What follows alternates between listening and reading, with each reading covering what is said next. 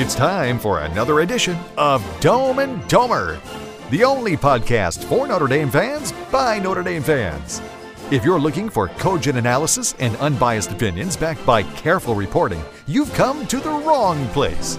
For the next 20 minutes or so, you'll get a fan's perspective on the Fighting Irish without all the normal spin from the so-called professional analysts. It's Dome and Domer. Now, here are your hosts, Mike Brammer and Ed Jordanek. Hello, Irish fans, and welcome to another edition of Dome and Domer. My name's Mike Brammer. Joining me tonight, Ed Jordanek. Also joining us from ndnation.com, Mike Coffey. And I'm the one who doesn't have ice cream. Yeah, there you go. I eat pie when I'm really upset. It's going to be that kind of show. I started eating We're all pie. diving into the comfort food. Yeah. Yeah. So, I wanted to start with this because I do kind of think this is fascinating. It's the good and bad of college football. The great thing about college football is what happened Saturday night. If you're a fan of college football, forget about what happened to Fighting Irish, but just in terms of the game itself, the atmosphere, the hype, everything, it's just a phenomenal game, right? But what then happens is all of the commentary after the game, and that's where things just go kind of crazy. And the point I would make is that's that like at all. I have no idea what that's like. Here's a perfect example. So the narrative, that night and into the next morning, the next day, is, oh my God, Kyle McCord is everything Ohio State was hoping he'd be. And this is a guy that is the guy, according to Joel Klatt or a couple of the guys I was watching. Anyways, the point being is that all of a sudden this guy's just God's gift to Ohio State based on the game that he had, which ended in him in the final drive. All credit to him, no doubt about it.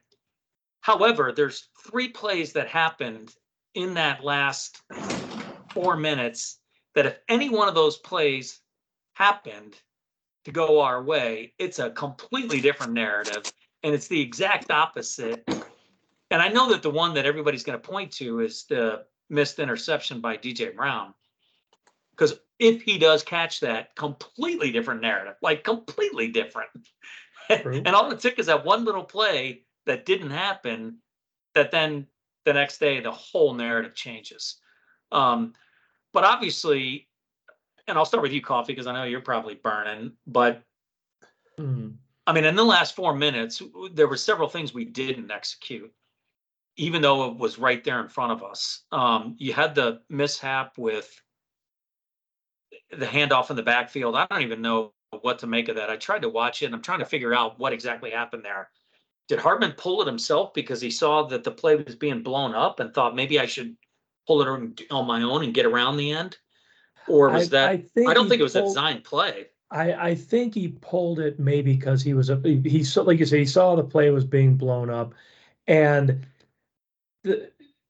I think he just wanted to avoid the turnover, figuring I'm just gonna this is going south quickly. I'm gonna take the ball, keep the ball in my own hands. If I can get away from this guy, fine, but I'm not going to be the one that puts it on the ground. So, and not that he thought the running back would, but I think he just in the moment said it's not safe to hand this ball off. It looked to me like Love screwed up. What's that? A little bit. There was some sort of miscommunication. Oh, possibly. Yeah. But Ed, on the next play, or not the next play, but on that screen pass, okay. Yeah. when you looked at the replay, before we get to the next play, neither of those running backs should have been in the game. There should have been 3 tight ends in the game, and Estime should have been in the game, and they should have run the ball straight up their asses because they were beating Ohio State at the point of attack. Yeah, and it was ridiculous. Late in the fourth quarter. Yeah. Mm-hmm. Yeah. I mean, they just got 2 first downs. I mean, there were 2 first downs prior to that. What's the point of having, Jerome Bettis 2.0 if he's not on the field for the last 3 plays of the, that you have the ball? It makes no sense. Yeah. Well, now to in defense of that, we were running the football no matter who was in the backfield. And that's a credit to the guys that we got. But we moved the football the entire night. I mean, we had 175 yards. So something was going right. But I get the point you're saying. But well, he had a 12-yard carry, and then he came off the field and never came back on. Yeah, that was a little bit weird. A little bit. He had 14 carries, and that's about what he's been having every single game. Well, yeah, because he's played 3 quarters the other games. I mean, True. Some of that. True. I thought it was very interesting. Now, listen, granted, I mean, he got about 9 yards and 8 carries to start the game, but to me, it looked like a very sort of game plan that we're familiar with. Where they did not abandon the run. They beat him. They beat him up. They beat him up. They beat him up, or they tried to beat him up, and they weren't always successful. But if their yards per carry was, I wouldn't be surprised if their yards per carry was, 3.9 in the first half and 5.9 in the second half. Well, I think at the end of the game, it was like over 5. Right. So maybe it was like 6.9 in the second half. Yeah, it must have been, because it was over 5, I'm pretty sure. So, but again, going back to the screenplay, if Hartman executes that, it might have been a touchdown. Forget about the first down. It might have been a touchdown. There were. Well, I looked at that again, and I'm not so sure of that. I mean, there was another. It was a first down for sure. Yeah, I mean, there was, their linebackers are pretty fast. There was an Ohio State guy out there. I don't know if he could have knocked. Who was the running back receiver? Was it Payne, or who was it? No, I think it was Love again, wasn't it? Or I think it was Price. Actually, no, it was. It was Price. You're right. It was Jadarian Price. Yeah. Yeah. Who's got good hands? Who's got great hands? Yeah, but I mean, there were linemen in front of him, but there was a linebacker, I think, coming from. There was a linebacker out there, but I want to say it was at least 3 on 2, or. Well, I didn't think that the 2 blockers for Notre Dame, the 2 offensive linemen, were in good position. They were in good position to get guys downfield, but I didn't think they were in very good position to get the guy that was coming kind of from the line of scrimmage, or I think it was one of the blitzers that kind of veered off to Price when he saw that it was a screen pass, because you'd remember they were kind of bringing the house on that play. They were, but it was a short. I mean, he short-armed it. I mean, he clearly Price was there. It was not. Yeah, I mean, it's just what he didn't execute. Right, but if you look at a couple of replays, I mean, it would have been a pretty damn good throw to hit the guy in stride. I mean, it was not an easy pass considering what was in front of him. I mean, it would have been a teardrop over that guy, who's a pretty big guy, to get it to Price. And there wouldn't have been much room between Price and the sidelines if he caught it in stride. And I'm just saying, I hope you're right. I mean, I hope you're right. I mean, I think, it's very hard to say. But I mean, I think I guess to the original point, I mean, the game, if he makes that first down, the game's over. That would have ended the game. Let's put it this way. At the very least, we needed him to catch the ball and stay in bounds. Yeah, right. Even if it was force a timeout, loss. right? Even Exactly. If it was a 1-yard loss, right? Yeah. Yes. Yeah. And let's also remember both the guy who got the sack on the first down and the guy who blew up the screen pass play. The kid was a number 2 ranked recruit in his class, the number 1 linebacker, or the number 1 lineman in California or something like that. I mean, this was a 5-star plus kid. Those kids are going to make those kind of plays. And I mean, good on him for making that, for making both those stops and really making a huge difference in the game. That's why you recruit kids like that. Were they on the right hash when they ran that play? Yeah, they were. I want to say they were. Yeah, they were. Because I mean, So then you're playing 3 defenders with the sideline. Well, it's another defender. And you can make an argument there to follow up on Mike's point that you run that play, but not on the side of the field that guy's on. No. Well, it's not like there's bad people on the other side. No, yeah, a little more room to operate. Yeah, you got a little bit more room to operate, and you've got, but again, it's, I don't know enough about, the looks and what Hartman saw and et cetera, but I would have, and it's very possible if they would have ran Estime on that play, because they were kind of bringing the house, that it might have been stopped for very little gain. But it also is a play where if you just pick off one of the guys that's hitting those gaps, then you break it. Yeah. He could spring for a really big gain. So well, look at I mean, obviously there's more to the story here all the way up to the end of the game. However, the point is there were at least 3 opportunities where the entire narrative changes if any of those 3 plays go. And I kind of point to the interception as the big one, that because it just barely went through his hands. I mean, his hands were there. I think he just didn't think the ball was thrown as hard as it was, and he didn't squeeze it like he should have, and it went right through his hands. Somebody told me today that it looked like he was already looking down the field. Is that true, or did he? Oh, I mean, he jumped it. He jumped it perfectly. He was. No, I mean, in other words, he didn't look the ball into his hands. He was Yeah, he did not. He did not look the ball into his hands. I think he thought he had it and was going to run. I mean, there was nobody near him. He was forward momentum, but he jumped it perfectly. I mean, he literally perfectly timed it. It was a little bit high, but again, look, those are the moments where you got to make that play. You just got to. Yeah. You can't drop that ball. It's just not. You just can't. Now, I'm sure he and Pete Bursich are going to be meeting in a bar someday somewhere. Exactly. And commiserating with each other.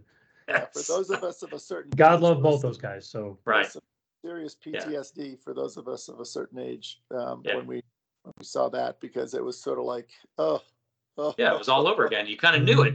Well, I was watching one of the, and I because I usually don't watch these podcasters, but this game just kind of put me into another level. So I started watching multiple ones just to see, and they had it might have been McAfee, it might have been Pat McAfee's show, but they had a defensive back from the NFL as a guest, and the point McAfee was making was the football gods come into play at that point.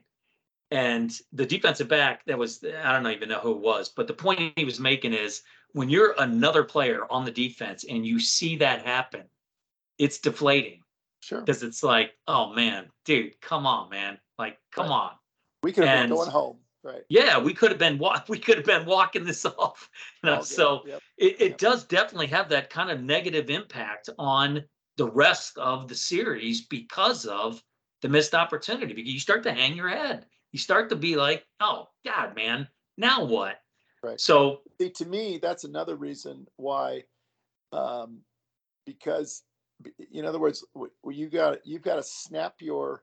I think to me, as a coach, when you see something like that happen, if you're right, if your players could possibly be a little bit deflated or hang your head, then immediately you have to make a call that sort of gets them back in an aggressive mindset. Yes, exactly. In other words, instead of dropping 8, you're thinking like, okay, I'm going to bring an extra rusher, or I'm going to send, I'm going to take a chance that McCord isn't going to get very far, so I'm going to abandon the spy and I'm just going to send Bertrand after him, or just something to get them on their toes again real quick.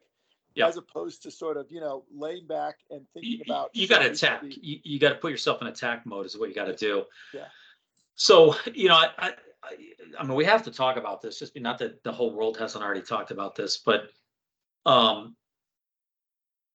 is there any kind of concern that 10-man situation lingers longer than we kind of hope and has a negative impact on the intangibles of the game against Duke on Saturday?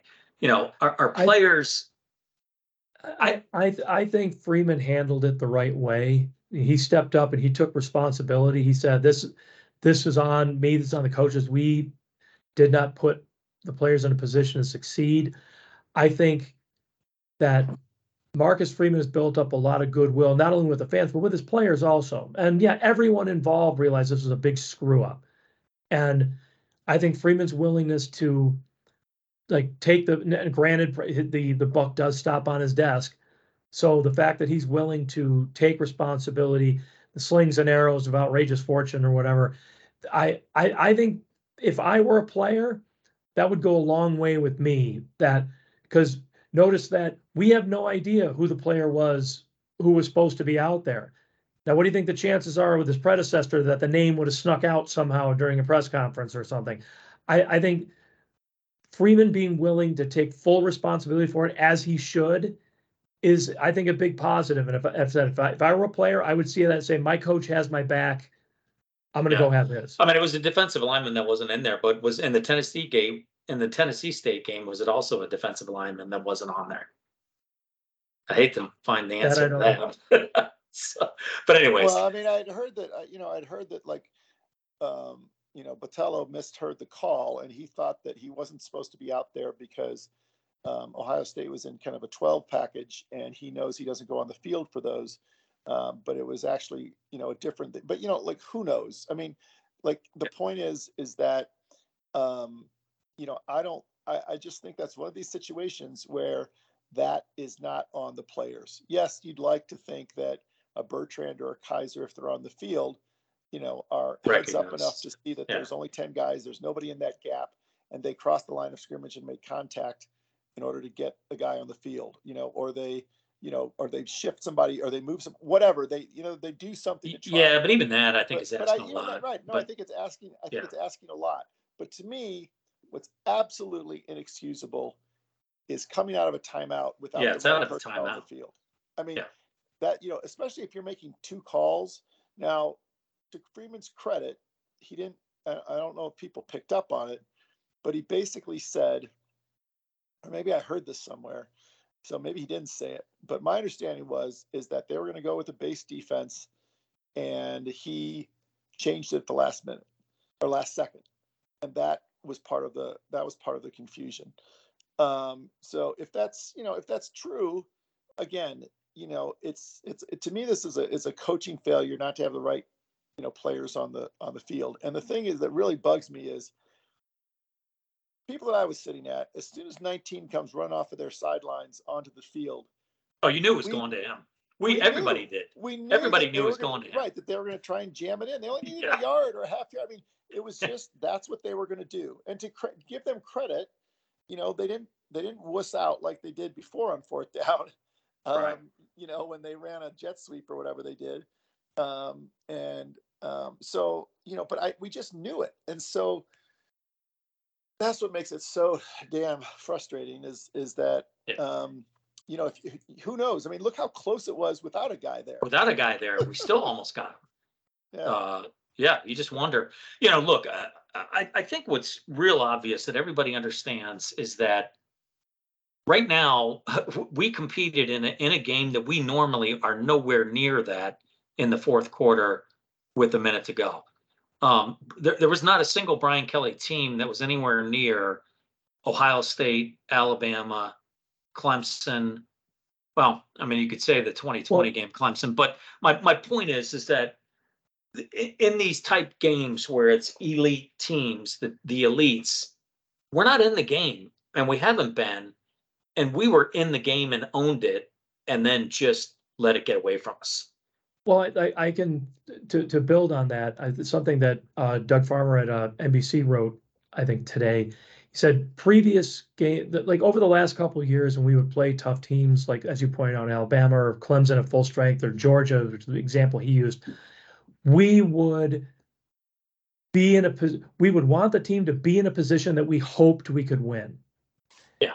Saturday, we were in a position to win. There wasn't a hoping about it. We went toe-to-toe with Ohio State, and we're in a position in the last minute of the game to win.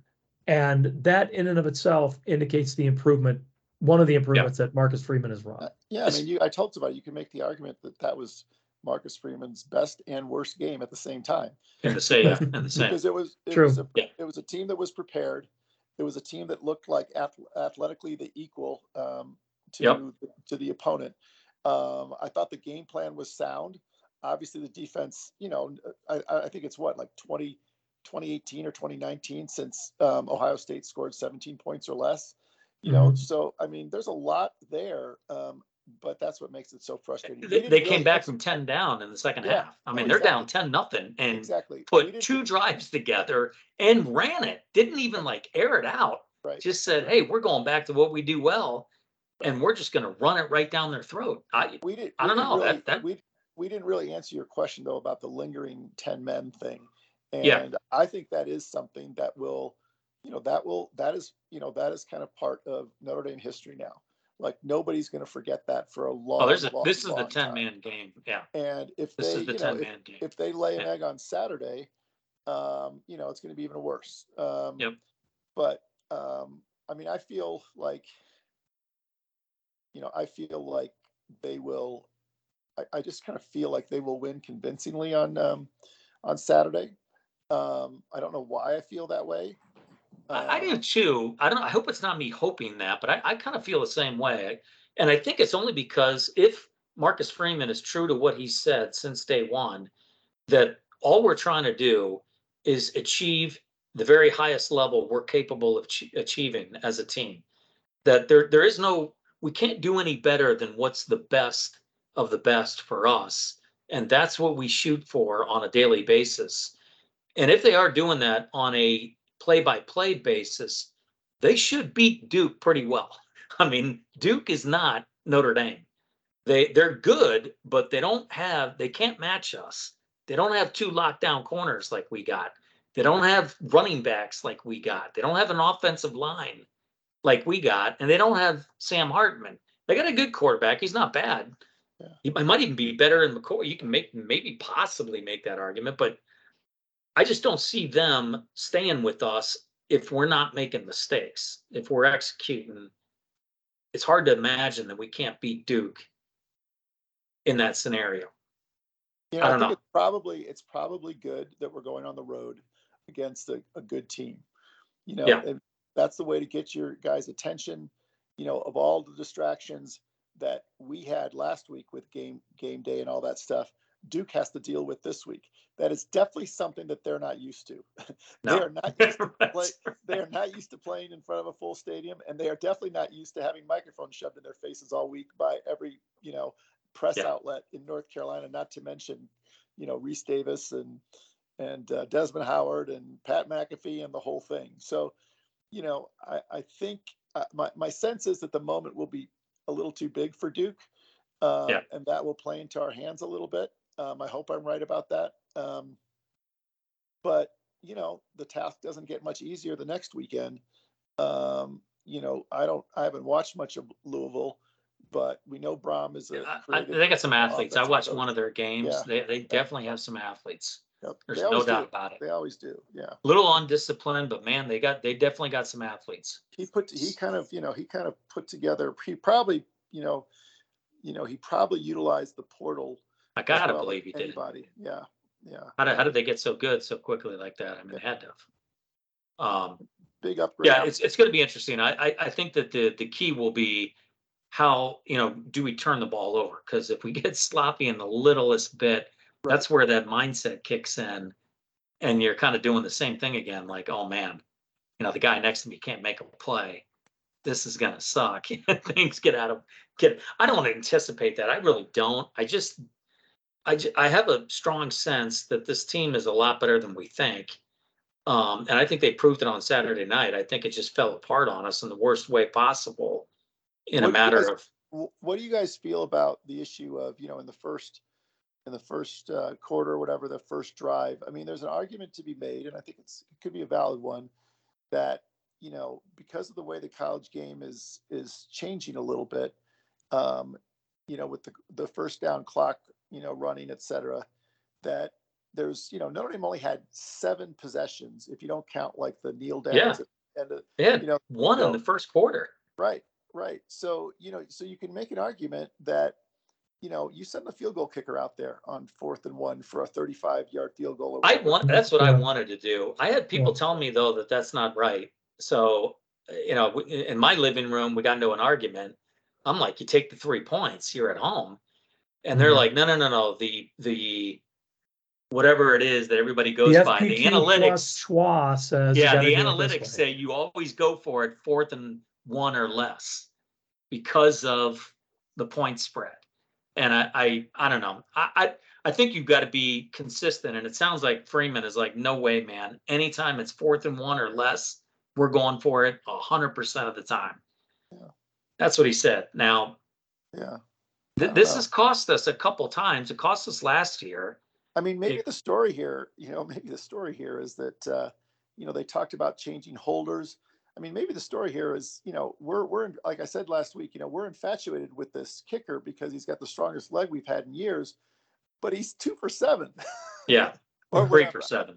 I mean, granted, 3 for 7. I mean, granted, some of them have been, they've been a lot of long kicks, but it's not like he's shown that he's automatic. No. From 40 and in. No. But, on the holder, though, if you do look at that, he didn't spin the laces perfectly outward, which will cause the ball to move a little bit when you do that. Yeah. It definitely does. So I'm not going to blame him, but when you have that powerful a leg, it makes the margin of error even smaller because your leg is so powerful, accentuates this, that miss, especially the hook. To me, I relate it to golf. This is not a guy who's had pressure situations before. And I think like a golf swing, when you're excited, when the adrenaline's rushing a little bit. Yeah, you over pull. You're right. You tend to get a little quick. And when you get a little quick, that's when you pull the ball. And that maybe that's what happened. Yeah, could be. Yeah. Well, let's hope it doesn't come down to field goals against Duke. But I also don't think that you're going to see us come out and then all of a sudden just, have 5 possessions in a row where we score 5 touchdowns. I don't see that happening. Duke's a very well-coached football team. They got guys that can play. It's not like they're empty like Duke normally is. You don't beat Clemson the way that they did with a bunch of inferior athletes. I mean, true, to a certain extent, they're legit.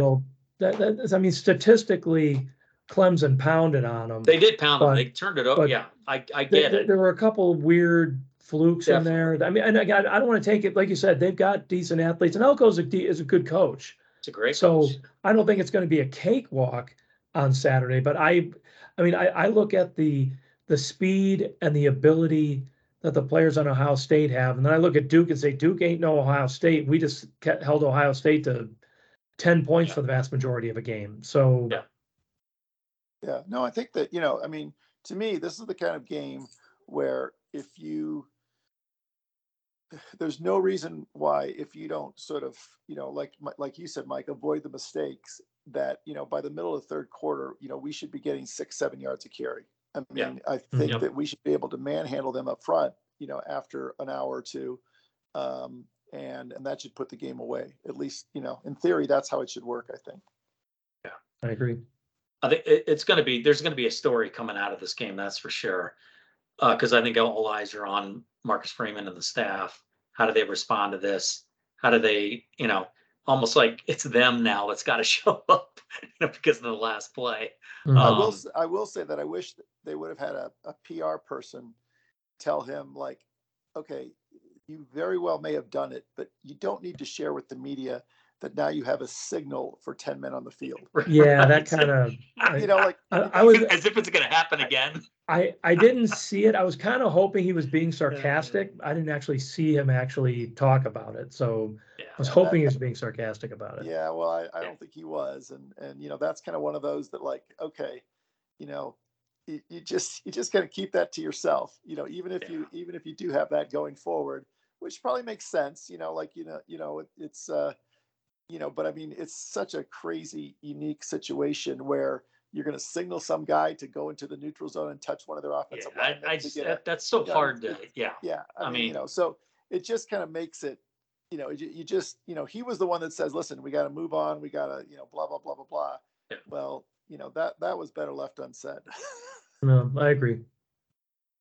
I mean, I'm willing to offer myself for every home game this moving forward that I will count every player on every snap of the ball, and I promise to call down to the sidelines if there's not 11 guys. I mean, don't you have a grad assistant doing this? I mean, this is fine to me. I mean, I don't want to belabor the point, but geez, Louise, man. In 2023 college football, you could probably make $78,000 a year just with doing that job. You could probably be a special assistant to the assistant coordinator, and you could make a living wage on that, doing that. Exactly. We had a meme on the board saying, hey, there's going to be a new analyst at the Goog on Wednesday, and you open it up and it's count von count. Like,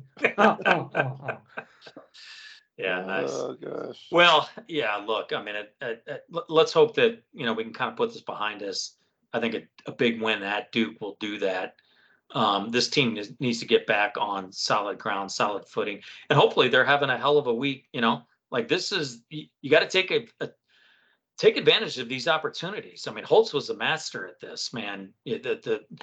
You knew what was coming Monday at practice when things went wrong on Saturday. I mean, it was just no doubt about it. So I think that the whole entire team, this is an opportunity for them to kind of band together. You know what I mean? Like now, instead of Ryan Day claiming it's Ohio against the world, it's Notre Dame against the world. And, I think that they're going to have to come together as a team, and they got to dig deep and right themselves. Because it is going to be, there's 4 games in a row that, man, there's no letting up. I mean, that's a tough run what they're faced with the next 4 weeks. Yeah, Not an easy one.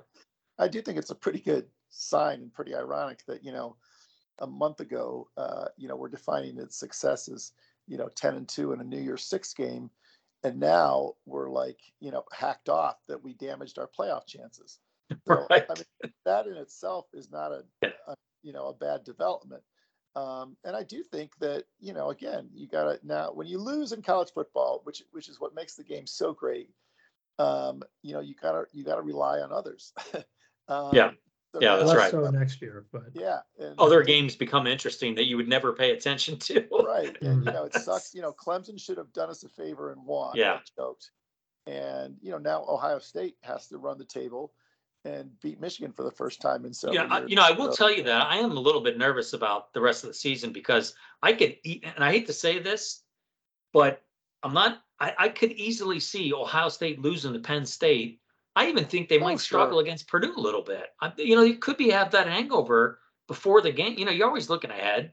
You can have a bad game against Purdue, but I just don't see Ohio State beating Penn State and then beating at Michigan. I just don't see it. I don't think it's going to happen. Yeah. Um, we got to remember, Ohio State should have beat Georgia last year. Should have, right? Yeah. Yep. So, but they had C.J. Stroud. I mean, you had a top quality elite. Exactly. But Saturday's game, definitely was a confidence builder for McCord. I mean, remember there was a competition, and now they have their quarterback. They have their quarterback. He won a big game on the road, and I think that in the development of a quarterback, winning a big game on the road is a pretty big step, right? It's something that we saw Book come in and do it. I think at North Carolina. We saw Kaiser, come in and do it at Virginia. Those things are kind of like milestones in the life of a college quarterback. So, I would expect, I would not be surprised if, both Notre Dame and Ohio State are better teams 5 weeks from now. Yeah. I agree. I think that's very possible. Yeah, very possible. They're 2 good teams, that's for sure. Yeah. Let's hope that we end up being the better team, but we'll find out here. We got plenty of opportunity to show it, that's for sure. I do want to. The last point I was going to make is I have to say I was really impressed with how Hartman hung in the pocket and progressed through his reads. I think there was at least 2, maybe 3 times where he hit his 4th read, and that throw over the middle where he was bouncing on his feet, left, right, middle, and then threw it. I mean, that was a thing of beauty, and that's something we have not had in a long time at Notre Dame. Somebody that has the ability to see the field like that, and that does make a difference. I mean, that I thought was huge. Yeah, I mean, if it wasn't for that Ricky Pearsall guy, I think Evans would have had the catch of the year. I mean, that was that was a grab that I've just I still marvel at. I've watched it a couple of times now, and it's really something. And I think Tim O'Malley from Irish Illustrated made a good point. You would think after the last year, what we've seen, that on those 4th and shorts, that Evans would have taken the snap and not Hartman for a sneak. Yeah. But his point was that after the concussion protocol, that maybe that's why that didn't happen, that they didn't want him there. Yeah, that's a good point. Yeah. Doing that. So, so these little things, that's what made this such a good game, is there were so many little things that you could claim the game hinged on, and you wouldn't be wrong. Right. Almost every play had some bigger implications, or could have led to something else, to a different outcome. So, and unfortunately for Notre Dame, there were a lot of those. Yeah, it added up. Yeah. All right, Coffee, I'll start with you. What's your prediction?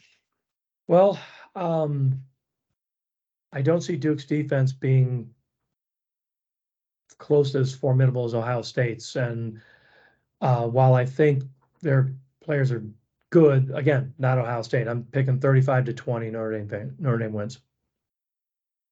Ed, what do you think? I'm gonna go back over 40 actually, and I'm gonna say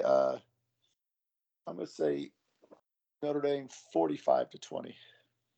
Oh, it's interesting. I'm 45-17. I think they're going to get over 40 again too. It could be that they pull away late too. Yeah. It might be like 24-17 and a half, or 24-10 and a half.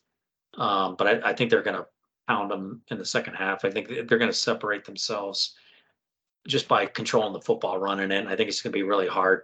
Duke's going to have to start to gamble, and then, like you say, you get that missed tackle, and there's 10 on the line, and Estime's gone. So I think there's going to be some scores that we're going to put up because of the pressure that we apply on them in the second half.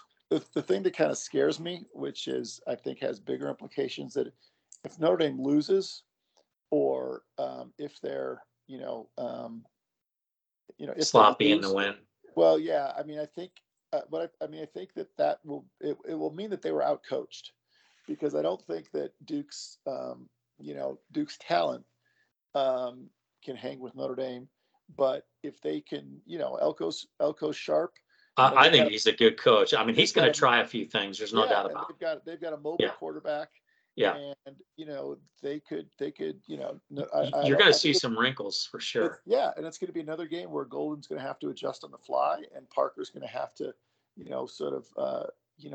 kind of understand the flow of the game and recognize some looks and communicate them to Hartman, because it's going to be tricky, real tricky. Yeah. True. At least for a while. It'll be nerve-wracking for us in those first two quarters, that's for sure. I'm not looking forward to it.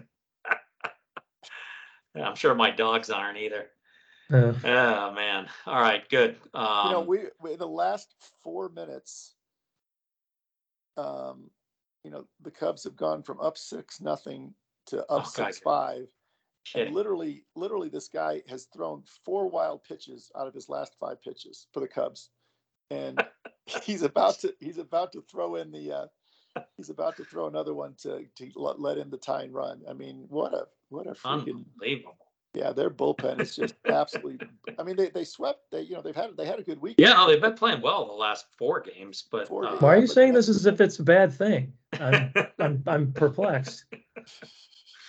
There's my White Sox hats around here somewhere. Yeah, somewhere. Yeah, you've got no other choice than to root against the Cubs. That gives me something to do. Yeah, exactly. All right, good deal. We'll leave it there. You've been listening to Dome and Domer, an online conversation about Notre Dame sports from a fan's perspective. For Ed Jordanek, Mike Coffey, I'm Mike Brammer. Thanks for listening.